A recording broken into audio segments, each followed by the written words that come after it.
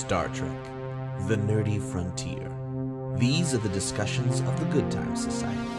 Their continuing mission to explore each episode, to seek out new topics and ridiculous observations, to boldly watch what they've already watched before.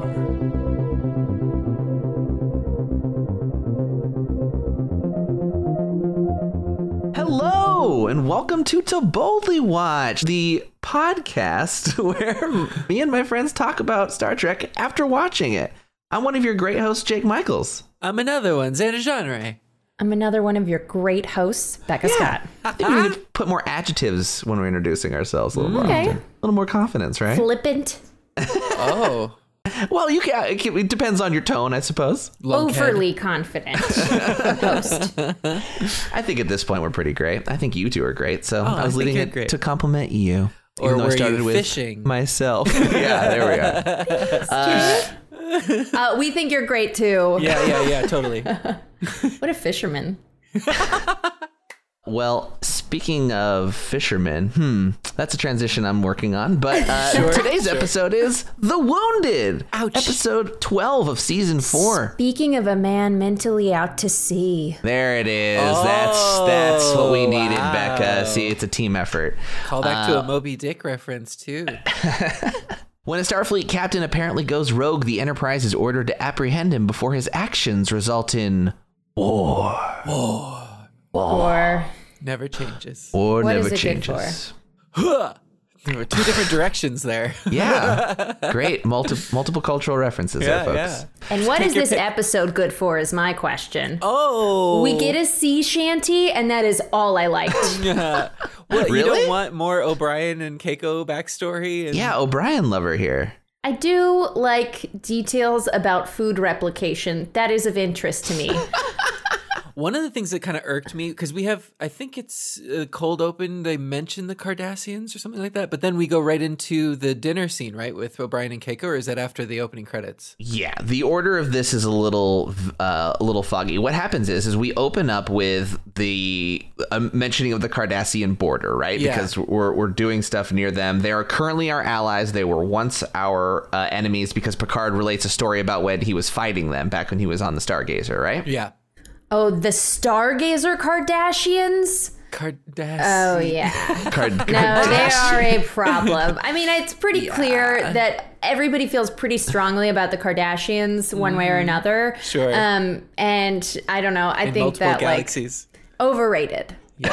Okay, great. Vocal as long as we fry. got that in print, good. But you're right, Xander. We immediately jarringly just go to Miles' quarters and he's having dinner with Keiko. But the thing that also got me was what he had on his plate was like Japanese food. Like it was normal Japanese food that was meant to look really alien and disgusting. And I was like, what?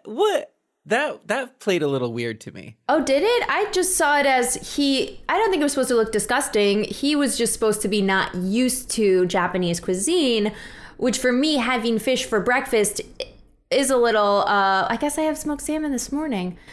I do remember when I went to Japan and there would be like little cakes. When you're not expecting fish and there's fish, it's jarring. Sure. It's also meant to be like the cultural differences between this incredibly Irish man, which we learn much more Irish about him too. Right. And then Keiko and her Japanese culture, right? But like it's always through food. It tends to be the first thing people jump to. But then again, they've never had a meal together. They're like, what is this thing that you're eating? It's like, how long were you together before you got married? I know his potato casserole also didn't look very appetizing at all. I don't blame her. I'm surprised that in the secular far future that living together before marriage is taboo, because obviously they have not shared that many meals or breakfasts. It's weird. Yeah, I know. Maybe they dated just on 10 forward for so long. Maybe they're a little more prim and proper. Well, we get that little moment of him offering to cook for her in the future, and like her being aghast about how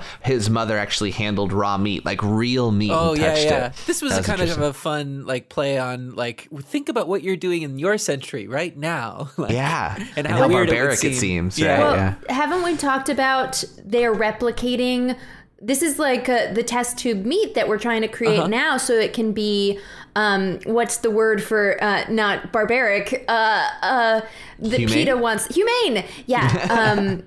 And in this world, everyone's a vegetarian, supposedly, or eating only replicated meat that was never a living creature so that they're not murdering living things for their sustenance, which I think is a really interesting thing for them to call out in the 90s in a world that was not as aware of vegetarianism. Yeah, it is really progressive for the time. And it's actually probably, I mean, I'm going to predict it right now. It's where we will be in the near future, too. We have to. Just for climate change reasons. Yeah. I mean, this was my senior unsustainable. thesis presentation because I was like a real put PETA stickers on other people's rabbit purses kind of high schooler.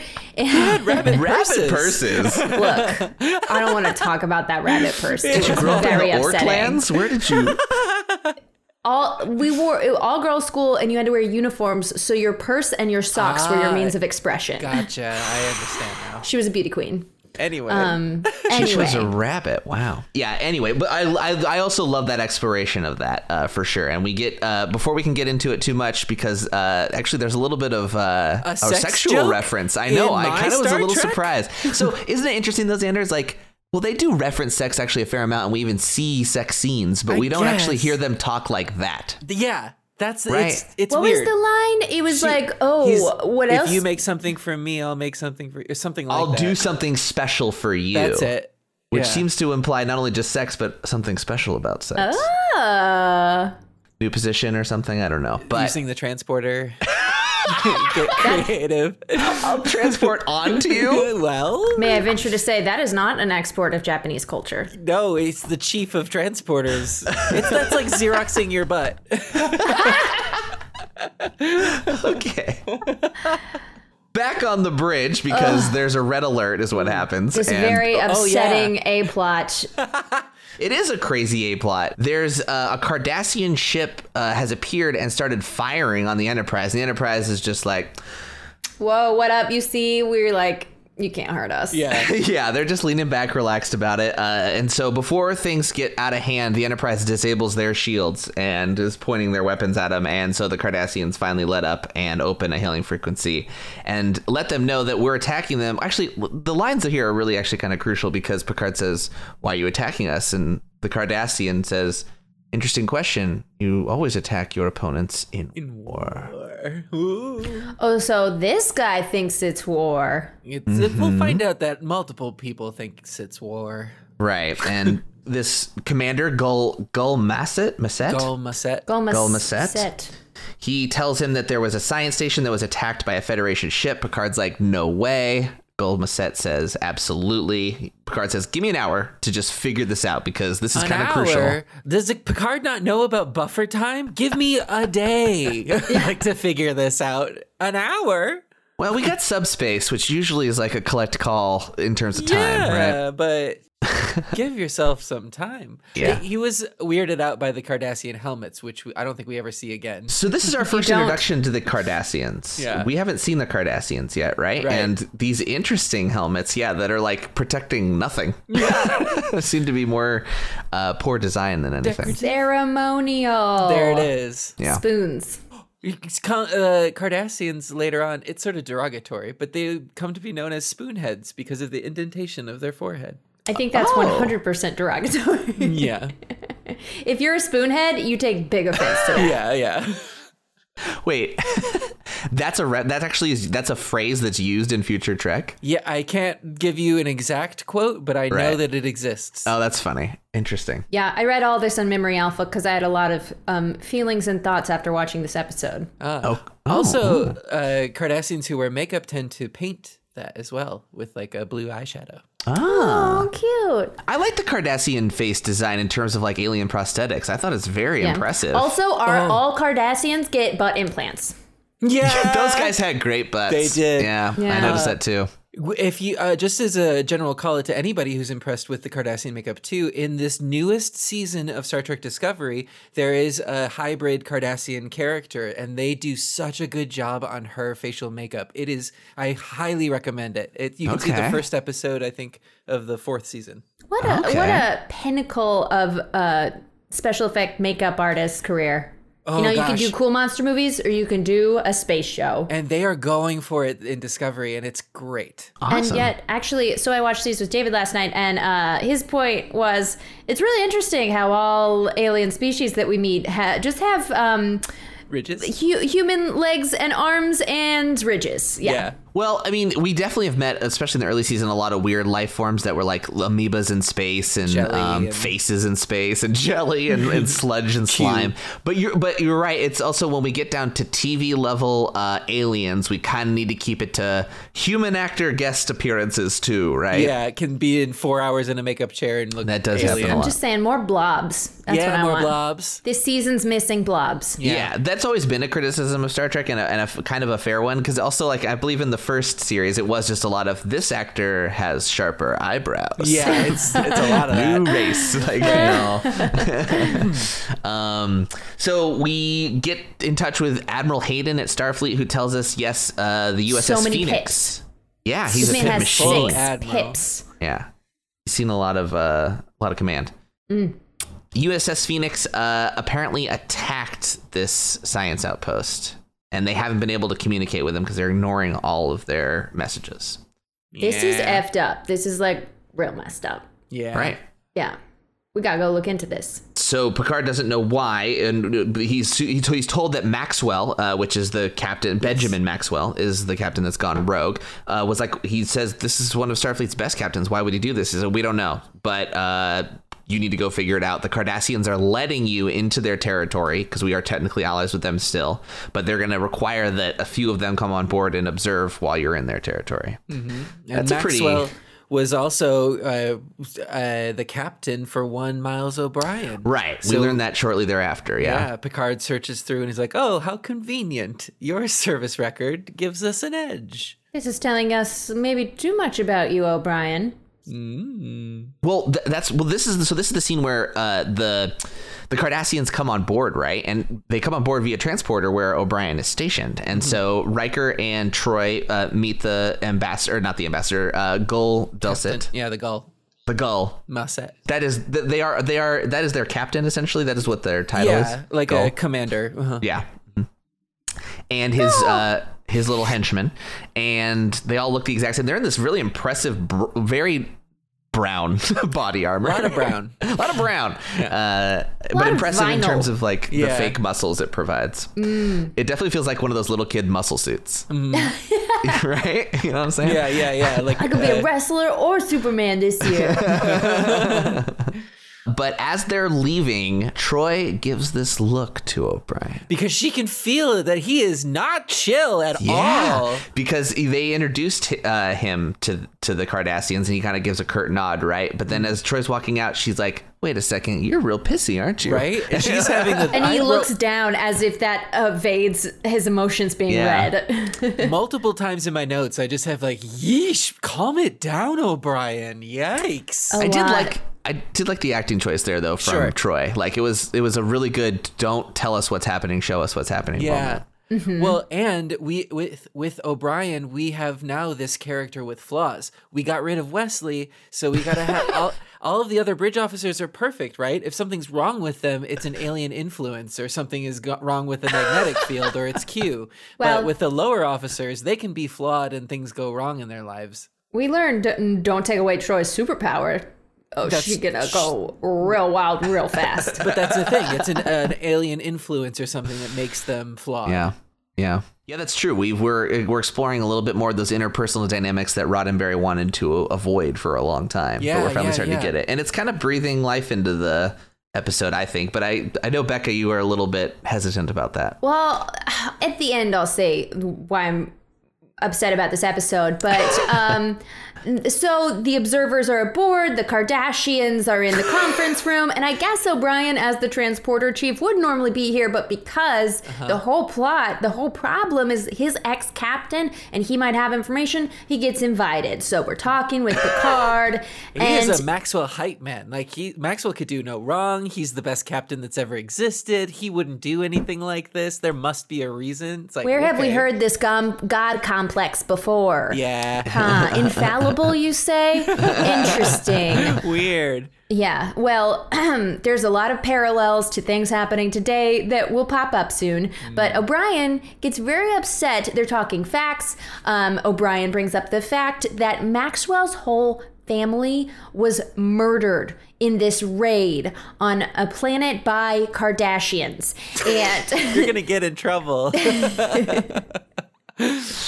what? Just wait till we get to DS9. I wish I had more Kardashian facts. She that I knows could throw she's in. what she's doing. I know. So the Kardashians burn everything down. They're the end of civilization. No. And O'Brien takes great offense when the Cardassian response is, see, he's doing it for revenge. Yeah. Which is a logical jump. But Picard does this great thing in... He's the ultimate ambassador and negotiator. Hey, we're just dealing in facts here. Can we just agree on the facts? Jump to 2020. No, you cannot. No. But for now, we'll try. We jumped all the way back to 2020. We're still relitigating it in the future, too. Yeah. From this point. Yeah. But yeah, Picard also does a great job of being like, hey, we aren't hiding anything from you. You've been a part of this whole process. You're on board. You're in my briefing. You're listening to what they're telling me. Nothing's edited.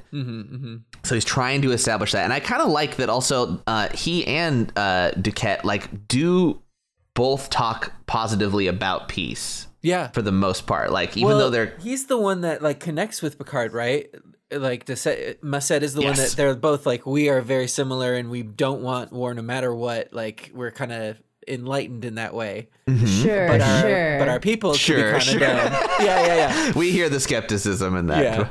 Okay, so Turbo Lift. The other assistant Cardassians are like, yo, so what's cool here? 10 forward, you coming, bro? No. You want to like talk transporters? If I wanted to go to 10 forward, it'd be whenever I want, not when you say I'm out of here. Okay, you baby. Like, What, did you calm see a bunch of down. your friends murdered by my people?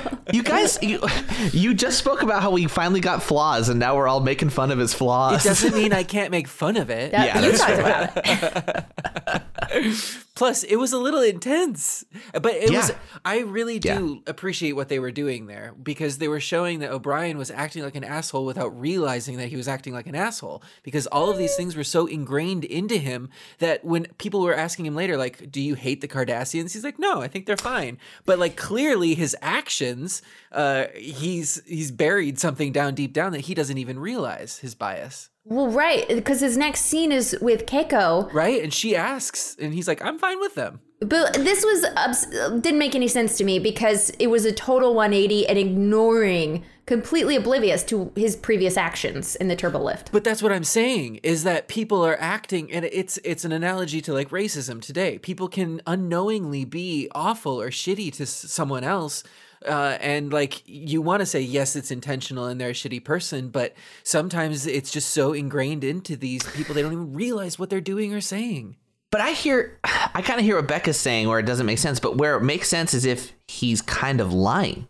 To his new spouse that just Well, happened. yeah. Well, no. Well, he would lie it's to true. anybody about this, and he's honestly lying to himself. Yeah, I think he that's- knows that he was an ass to them, and that he doesn't want to admit it at that point. Right. And he does harbor prejudices against them because of what happened. Because we know how he tells that story later on about the trauma that he experienced. Yeah. He is prejudiced. There is a lot of racial coding about this is what racism is. This is Yeah. essentially like, no, and as he says in that 10 forward scene, he makes it about him.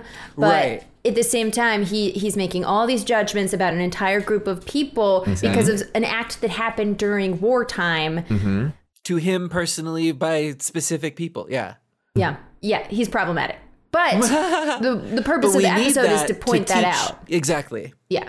Yeah, he's also like a veteran of a war too. So Yeah. I don't know if this was actually. I feel like it was actually partially like the way GIs used to treat Japanese citizens after World War Yes. II was the one I thought of as the closest In comparison. Memory Alpha, the writer said what I was trying to do, and it was during Desert Storm. Yeah, because I heard a Desert Storm comparison too. No, Desert Storm maybe. I don't know. It was some conflict that was going on and talking about how when a war is quote unquote over, there is no flipping of a switch of this like negative propaganda that is put out about the opposing side that becomes a barrier. Yeah, and it's not like Maxwell and O'Brien still didn't experience legitimate trauma from what occurred. Like, we can't dismiss that, but what it's led to is this awful attitude, right? It starts with an attitude. It does get to a point where it can be dismissed, but we'll get to that. Capers. Well, wait, but their trauma can't be dismissed, but their actions should be dissuaded upon, like especially with what Maxwell does, for sure. I'm just saying that's the cause of it. But I do think they touch on the PTSD nature of all of that too. Right. That it's not that they, the nature of where this attitude is coming from. I mean, we can get out of our scene by scene and just talk about overall for a second, because I was screaming at my TV from once they find Maxwell on, of Picard, what are you doing? Because Picard does give that sentiment of, I understand, this is a veteran, he has PTSD, he has all these things, we need to respect him, he is still a captain for now, so I won't put him in the brig. It was crazy. No, I mean, I agree with you, Becca. It's just absolutely, he murdered. We haven't recapped this, but he murders hundreds and hundreds of people, and Picard lets him off easy. And I think that this is, like, I want to throw out this whole episode. It makes me so upset that this man isn't immediately treated as a terrorist and a mass murderer, because that's what he is. That scene is insane, where he's in the ready room talking to him and he's like, yeah, okay, I'll let you take command of your ship back. We were like,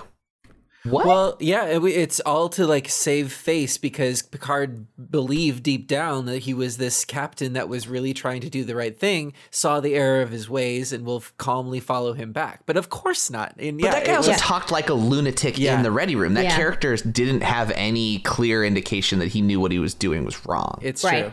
Now, I guess here's where it gets tricky, is that I don't like this writing choice. Sorry, I'm just jumping to the end. Let's get to it, yeah. There actually were weapons. And that was the whole thing of this crazy Captain Maxwell started murdering Cardassians and saying they're still at war, and blowing up their ships because they had a secret weapons trade and were stockpiling in a way that was against the treaties. And Picard listens to him, takes that in, understands that this murder is unjustified because they do technically still have peace right now, and maintaining peace is his job and the most important thing, and what he was even tasked with by the Admiral. But I guess Picard's actions can be more understood if you believe that they were hoarding these weapons, and that is, whatever, a war crime or breaking the peace treaty on the Cardassian end. Yeah. Given that. But I think that writing-wise, I don't like how gray that makes it. I wish they would have made it a lesson just about like the difficulty of forgiving. Not that actually, but maybe there is some reason there. Because I think that's muddling the message. Right. I get what you're saying. I see what they were doing too, of like, even though the decision, there's a binary, right? Either Picard made the right or the wrong decision in this scenario. And they're saying it's not. It's these shades of gray. Like, if he had boarded the ship and seen that, yes, they were carrying weapons, then you just have to play the scenario out. Okay, so what does that justify what Maxwell did with killing all of those people? You know what I mean? If Maxwell was right, are they going to war again anyway? So, yeah, I think they wanted the ambiguity, but it could have been neater. It does make it...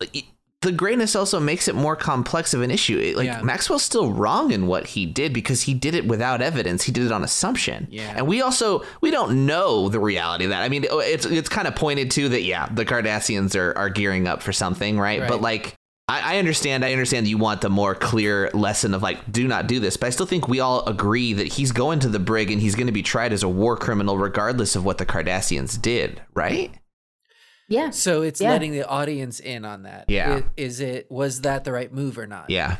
I hear that, Becca. I think I agree with you. I think I wouldn't have wanted the Cardassians to be such an adversary at that point, that it should have been an innocent mistake, but that makes it quite a tragedy too. But I guess... Because at the time they were writing this as an allegory to war and of nations seeing each other differently, but just watching it now, it feels so relevant as a metaphor for racism. And in that way, it's like... It gets a little conflated. It shouldn't... There's no reason war should ever be justified. There's no reason racism should ever be justified, in my opinion. Yes. So, like, having but maybe he was right is just gross and dirty to me. And that's how I felt about this whole episode. Sure.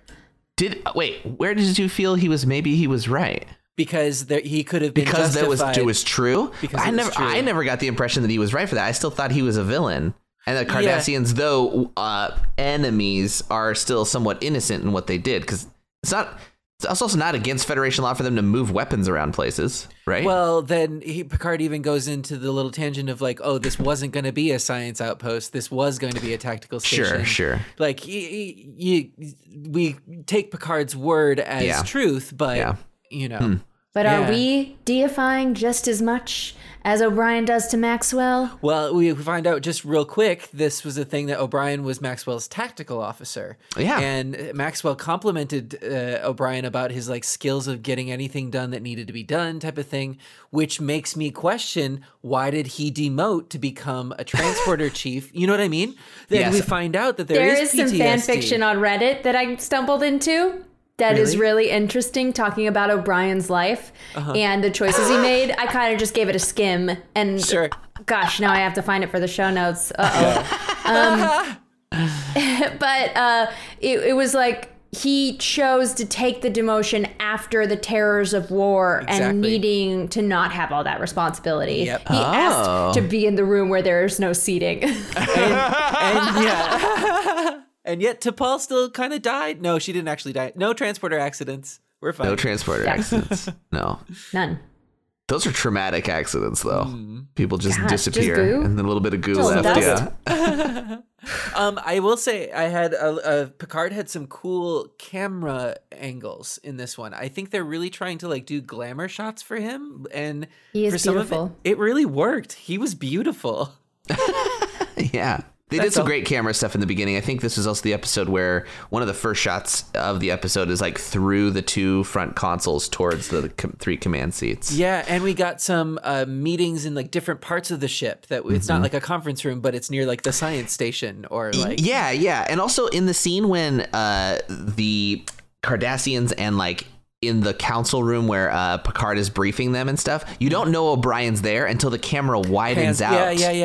As Picard says O'Brien's because he wouldn't be there normally. Well, it's also like not only that, but also it's like, here's our other card to play, someone who knew Maxwell kind of situation. There was also a really interesting camera angle at the end when O'Brien is, before he leaves and before there's the final confrontation between the Cardassian leader and Picard. It starts with O'Brien just being like, anyway, I know it was totally messed up what he did, but just want to say, still respect him, still a good guy. And then he leaves, but the whole time in the foreground, we see the back of the Gull's head. Yeah, a weird thing to say. It was like that's the thing. He doesn't even realize what he's saying and how awful it is. You know what I mean? Yeah, he's blind to that. But then the Gull says something along the lines of like, "Oh, that loyalty in a peon is admirable," and he goes, "Well, that's hard earned in human culture." Picard says that. Right. So. It's not a given in the same way. Yeah. Gosh, I really another parallel I want to bring up that I thought of was QAnon, of like he is a conspiracist. I guess it's believing your own truths. Yeah, I know. Trust me, I know this because I believe it, because I figured it out. I saw through the Matrix, and now I know that this is because of where this station was, that it couldn't have been a science station. Totally. That was what it was. He had big conspiracy theory energy, but that's the symptoms of PTSD, you know? Yeah. You can't shut it off. And Jake and I were talking about this sort of brainwashing thing. I watched this episode of a thing. I was thinking of a part where it's about like this need to feel impactful and to be able to like take away the curtain and, you know, see like the house of cards underneath and be able to knock that over and see that. Like how he was talking about the Federation as a whole and how it's just bureaucracy and it stinks. It's musty like bureaucracy in this office. Exactly. Was really tied to this thing that I just watched about brainwashing that was specifically talking about QAnon type stuff. Yeah, it's a specific like dog whistly type of things. Like he was throwing out those types of phrases like, oh, it smells like must be a bureaucrat's office. Like that's just a weird thing to say. Yeah. But that's his prejudice, right? Yeah, it's those tactics that he doesn't people trust use to convince, and he's convinced a whole crew to follow him. Right. Yeah. That's where I think the writing actually is kind of solid in his insanity a little bit because it doesn't That's sound true. rational to me, but you can hear how he's rationalizing it. Yes. Yeah.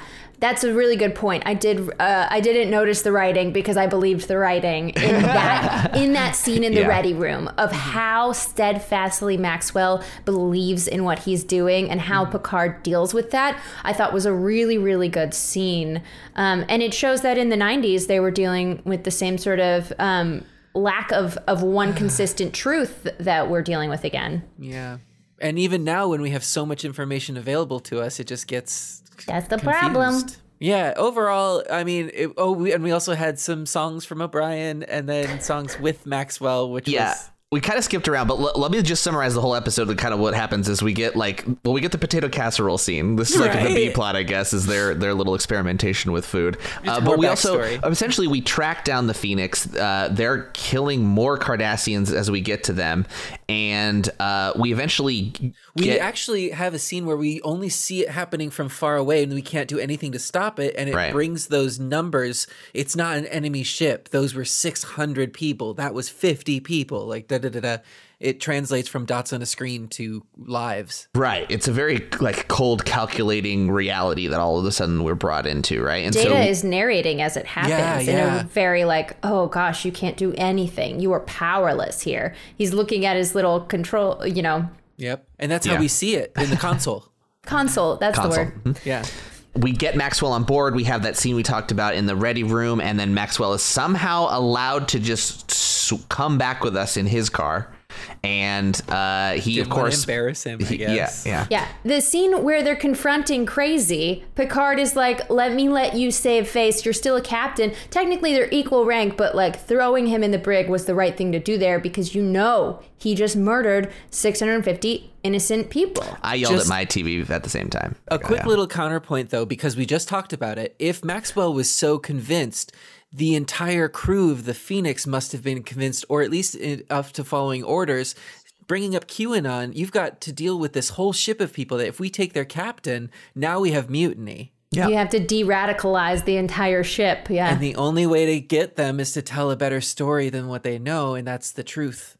And he'll be a martyr too if he gets thrown in the brig. Interesting. So that's the only rationale that I was like, this is so out of character for Picard to do this. But in that context, who knows? But it's still a big more plot hole. No, I hear you, Becca. It's still is. kind of bananas. Especially, so here's the other thing is we never see that crew. In fact, when O'Brien manages to sneak over onto the ship because of a 20th of a second, and his knowledge of their deal. Whatever. A small amount of that time, he can jump over to the ship. We only see it from Maxwell's quarters, so we never actually see their bridge or any of the other crews. So we kind of forget about.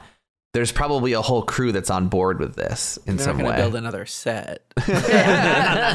Of course, you could just use the existing bridge because this ship looks like the Enterprise just with lights. a hat. There's a space shot where there's the two ships looking at each other, and it's are they the same from a low angle? And you come up, that one's wearing a hat. That one's got a hat on. It's the cloche for the saucer section. This is a Nebula class ship. The first time we've seen one, apparently. Yeah, its nacelles are a little bit lower and closer. It doesn't have a big body, but it has a hat. Nacelle? What is this word? Oh, the two things that are on the sides of the ship. Those are they the have nacelles. A name? Yeah, the port nacelle. Everything has a name in Star Trek. Somebody's named a part of a ship. I guarantee you. But yeah, they're like the engines in the back. So here's what I want to know. Okay, I don't know where Nebula is in terms of our class D or whatever, but they look like almost the same ship, probably equal powered. I think you're supposed to assume that if they were to get into a firefight, they would be equally powered. But this 1/50th of every second, there is, for a transporter expert, you could transport aboard between their shields when they're powering up to fire their weapons, is crazy because that means you could do that onto the Enterprise. Right. But if they had the knowledge, which is why it would be it's something that only a transporter chief would know or even pick up on type of thing. Every ship has a transporter chief. Well, he also served on board that ship, and he knew it was actually specific to No, different ship. That was the Rutledge. This is the Phoenix. Oh, trick checked. A bitch. Good job. Good job. Zing. Yeah. Chalkboard. Becca won. Well, yeah, you're right, Brian. But what O'Brien says is that he knows how their shield works. It uses a high energy sensor system which cycles every 5.5 minutes, and the 50th of a second he can get on board. It takes the skill to be able to transport within that time period. Yeah, he even was like, I know I could do it. I can do it. I know back way. This was a good scene. Just acting one. Yeah. But yeah, so O'Brien confronts Maxwell in his quarters, right? And Maxwell almost can't be talked down, but O'Brien reminds him that he served with him and he also experienced the same trauma. And Yeah, that was the main thing they sent him over to unlock sort of like a humanity side of him to sort of see what he's doing logically. Yeah, absolutely. Hey, also in this docu-series I was watching, it's about like making him feel that he's heard and understood. Yes. And that his feelings aren't wrong. They come from a place of what actually he suffered. Yeah. And there's really great acting in this scene, despite, all of my problems with the greater implications and metaphor, where he breaks down and he says women and children died, and yet at the same time is oblivious to the fact that he just murdered a bunch of women and children. He just did that. Yeah, he's doing the same thing. What a hypocrite. But I was you waiting see for his him pain. to say that, or someone to say that to him, but nobody ever did. But because like O'Brien doesn't realize what he's doing in the turbo lift, Maxwell he on a doesn't much realize. more awful level doesn't realize what he's doing in his revenge. Yeah. I think it's a good point, Becca, that like he realizes it through when they're just sharing the grief about that one guy who Stumpy died. or whatever. Stumpy, yeah. And they sing their song. There isn't actually like a point that Miles makes to him. Maxwell realizes it himself. He's like, we're done. Yeah, I'm not going to be able to win this. Yeah. Right. Mm-hmm. Yeah, it's not that he was giving up his belief at all. He was just admitting defeat in it. Yeah, I mean, heavy stuff for a sci-fi show that's a weekly series. You know what I mean? Yeah. Like they're tackling some big issues. You heard how heated we got. Yeah. Yeah. But that's what I did like the song is about a warrior bard that sings his songs and goes to fight. It was a weird choice. Oh, I thought it was. yeah? I loved their singing of it. Oh yeah. I thought. Well, I did read in Memory Alpha that this wasn't actually a part of the script. This was like, hold on, I think we could do a song thing here. They like figured out that the Irish connection led to bar songs and the Minstrel Boy. Yeah, this came about on set. They kind of figured this out for the actors. I like it better now. Yeah. Yeah, the Minstrel Boy. It was they came up with it like on that. It wasn't originally written in. I love that. That became a thing too, because you don't get singing in this very often, and when you do, it's not always good. It's usually alien, right? In our experience, or a trombone. But man, anytime Data plays. But I also love that we get into these episodes where we have to like get into it, and I appreciate that Star Trek does make us have to think like this. We can't always have Data's days. Sometimes we have to have some of these too. Yeah, and a strongly contrasted scheduling choice. Yeah. Oh yeah. Well, again, like Data's Day was like an assembly of a ton of things that happened to have like finally Chief O'Brien was actually a focus of something, but now Chief O'Brien was like a real plot point here, right? And I can't wait to continue on in Chief O'Brien's Next Generation. I know we're done with the episode, but I just for Cole Meany's sake, we should probably shout out his monologue in 10 Forward, where he describes how he almost died. Yeah. And he like the way he killed a man, and it changed him forever. It was given to him, but it was set to full, and he didn't realize. And he evaporated never killed anything. a man. Yeah. Mm-hmm. Anyway, heavy thing to drop right as we were wrapping things up. But Meany nailed that delivery. Yes. I thought Powerful monologue. Yeah. It was. I did have a moment of like, he knows he's giving a monologue right now. Right. But otherwise, I thought it was meaningful, and it gave a lot of powerful backstory as to why he has such a strong opinion. Yes. Well, next week we've got some other heavy content potentially, because it's Devil's Due, the 13th episode of the 4th season, where the Enterprise responds to a distress signal where a planet is in chaos over the return of a being who claims to be the devil. It me. I'll see you there. See you there. Engage.